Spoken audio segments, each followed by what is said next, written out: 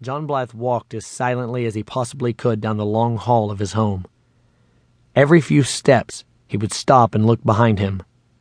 His heart was beating so hard he could hear it in his mind. He tried to ignore the pulsing within his temples, accompanied by the beginnings of an uncomfortable pressure in his chest. Sweat trickled down his skin, soaking his shirt from these palpitations, making him shiver from the chill, even though the ambient temperature was quite comfortable. His white-gray hair drifted in unruly tufts as he turned his head quickly back and forth, searching the shadows in the adjoining corridors.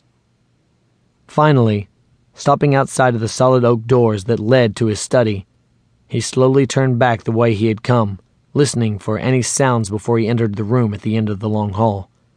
After a few moments, he opened the door and entered the room, breathing a momentary but guarded sigh of some relief.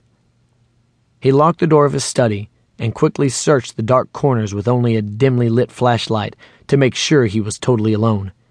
After a quick scan, he turned on a small lamp that sat on his large, antique roll-top desk.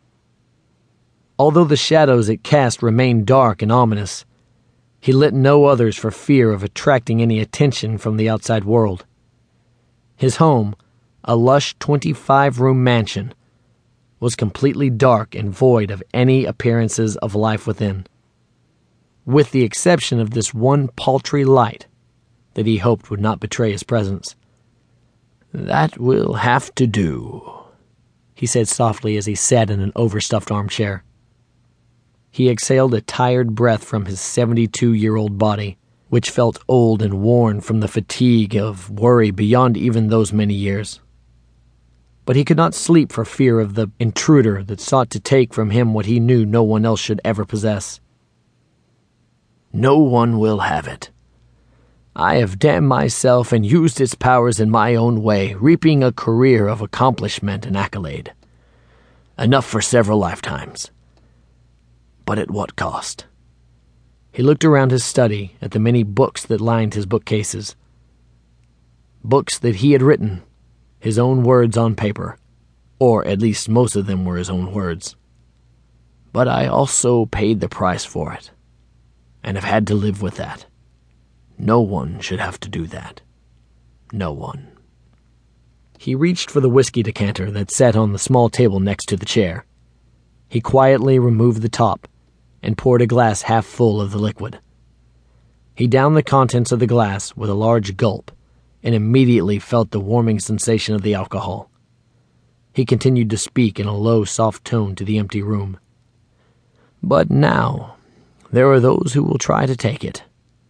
Those that have learned of my secret, and would reap even more from it by using it for such evil that even my own tired and perverted mind could not imagine. If only I could change what happened all those years ago when—" He stopped in mid-sentence as he heard the sound come from within the room. He turned to one of the dark corners that the meager light could not reach. "Who's there?" he shouted. He hoped that it was just one of the servants that had not heeded his order to leave early as instructed, but inside he knew it was not. Instead, it was as he had feared. It had come. "You know who it is," the voice said, its intonation not betraying a male or female presence. Instead, it remained a neutral tone that resonated in a way that alarmed him even further. "What do you want?"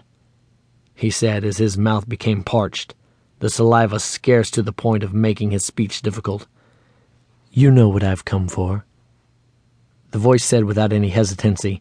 This time the inflection changed to a definite female tone, the source remaining beyond the glow of the scarce light. "You have had it long enough. Your time is at an end, and now I will have it for my own use." "I don't know what you're talking about. I have money here, lots of money. Have it and be gone with you." "Come now," the voice said in a comic tone. "Money? I don't want your money. You know that. Why do you deny what you know? I have known of its existence for all these years, and have bided my time since I was cheated from it. You had it within your power."